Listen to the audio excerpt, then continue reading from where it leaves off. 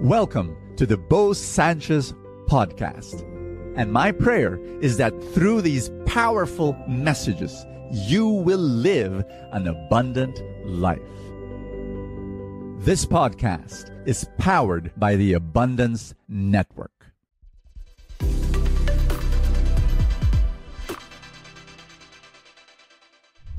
Now, I was using this water jug the whole day, bringing it with me, putting it in my bag, pulling it out, and you know what? It's dirty now. So here's my decision that I have to make.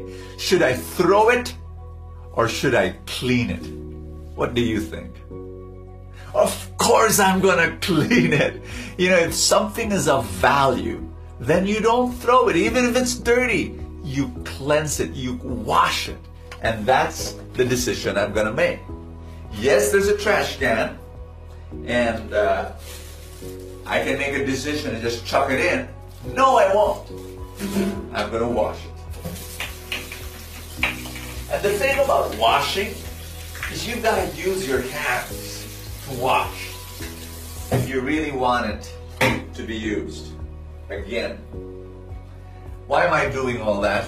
To send you a message. And it's connected to the gospel for the next day. Hi, my name is Bo Sanchez and welcome to Full Tank, your place of inspiration where I read the gospel for the next day. Pray that it will equip you for today. Are you ready? Here we go.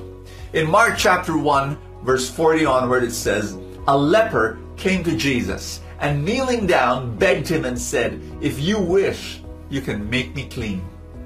Moved with pity, he stretched out his hand, listen to me, touched him. I'll say that again. Emphasize, touched him and said to him, I do, will it be made clean? My dear friends, the leper during the time of Jesus was not only sick, he was socially sick. You see, they believed that somebody who has leprosy was a sinner. And leprosy was a curse from God for the sins that he committed. It was a punishment.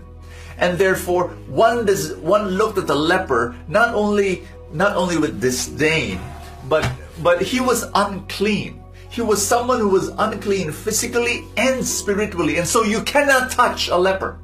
A leper had to live outside the village so that he will not contaminate other people. But again, it's not just physical contamination, but they looked at these people as cursed. And yet Jesus was someone who said, I'm going to heal you. And then he touched them. Again, if you touched a leper, not only was it physical contamination, but you will be contaminated with his uncleanness. You will be dirty in front of God. That was their belief. But to Jesus, he did not believe in that. He touched him. Here's my message for you today. Right now, maybe you feel dirty. Maybe you feel unclean. Yeah, I'm going to tell you a story.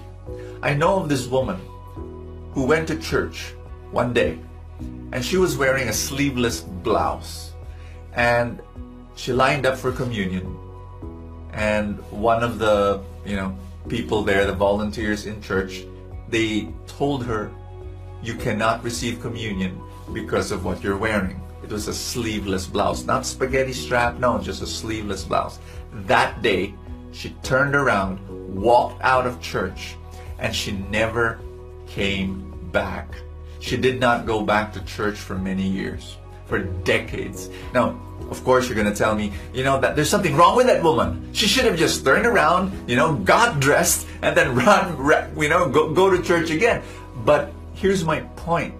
I think in our desire to honor God, we exclude other people. But I think the best way of honoring God is to embrace people.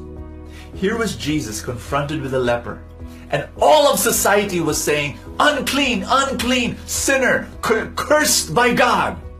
But Jesus, instead of excluding him, he embraced him. He touched him. We all need the touch of love. And I totally agree that you need to reverence and have respect for the tabernacle, for the church, for the temple of God, for the presence of God. I agree and I totally understand. But I believe that more important than respect and reverence for a physical church, I think we need to show respect and reverence for the temple of God that is the person, the human being, and to love that person and to recognize the presence of God in every single person and every human being. That's my belief. And here's my message to you right now. I believe that each person needs love, and if we can touch people in a loving way, whether it be a handshake, whether it be a hug, or a pat in the back, if people need hugs. I believe that some group of psychologists, a group of psychologists are going around the world telling people we need 4 hugs a day to survive, and 12 hugs a day to actually thrive and be filled with love to the overflowing. Wow, that's amazing. Do you get 4 hugs a day? I hope so. Because I love hugging my wife and my children and my friends. I love doing that because I know not only do I need it, but I know people need it. And it is a form of healing. I believe that people are getting sick because they lack love. And ultimately, by embracing people and touching people, and loving people and caring for people and welcoming people, we're giving the love of God, we're giving the embrace of God, and we're allowing His healing to flow into our lives. My dear friends, are there lepers, quote unquote, around you? Maybe family members who need love, maybe friends, maybe office mates, maybe schoolmates, people who are lonely, who are suffering, who have no friends. I want you to be Jesus to them. And maybe some feel far away from God. Maybe they've sinned. Maybe they've fallen away. Maybe they feel that God has rejected them. Go to them. Love them. Hold their hand. Give them a big, warm hug. Not a quick one. No, linger. And just tell them that God loves them and that you love them. And be the healing that they need. Can I pray for you? Father in heaven, if there is someone here watching this show that needs your embrace, I ask you, Father, that you wrap your arms around them and bring healing to their lives. In the mighty name of Jesus, bring them forgiveness, bring them healing right now. In Jesus' name. I also pray that you use every person praying with me to be your embrace in this world. Lord, open their eyes to see the people who are lepers, not physically but spiritually. I pray, Father, that we be sensitive to them and we go to them and we give your love to them. Lord God, use us in a mighty way to bring healing. In Jesus' name, amen and amen. In the name of the Father, and of the Son, and of the Holy Spirit. Amen. Do you have high school kids? If your children are in high school, I want you to listen to this story. About 2 years ago, my sons and I, we had this crazy idea. What if high school students, instead of taking tests and exams, we give them real life work? Like what? We challenge them to, if they're involved in music, they love music, produce music albums. If they're into art or painting, why not challenge them to create paintings and create murals? And why not, if you're interested in business, then start a business in high school.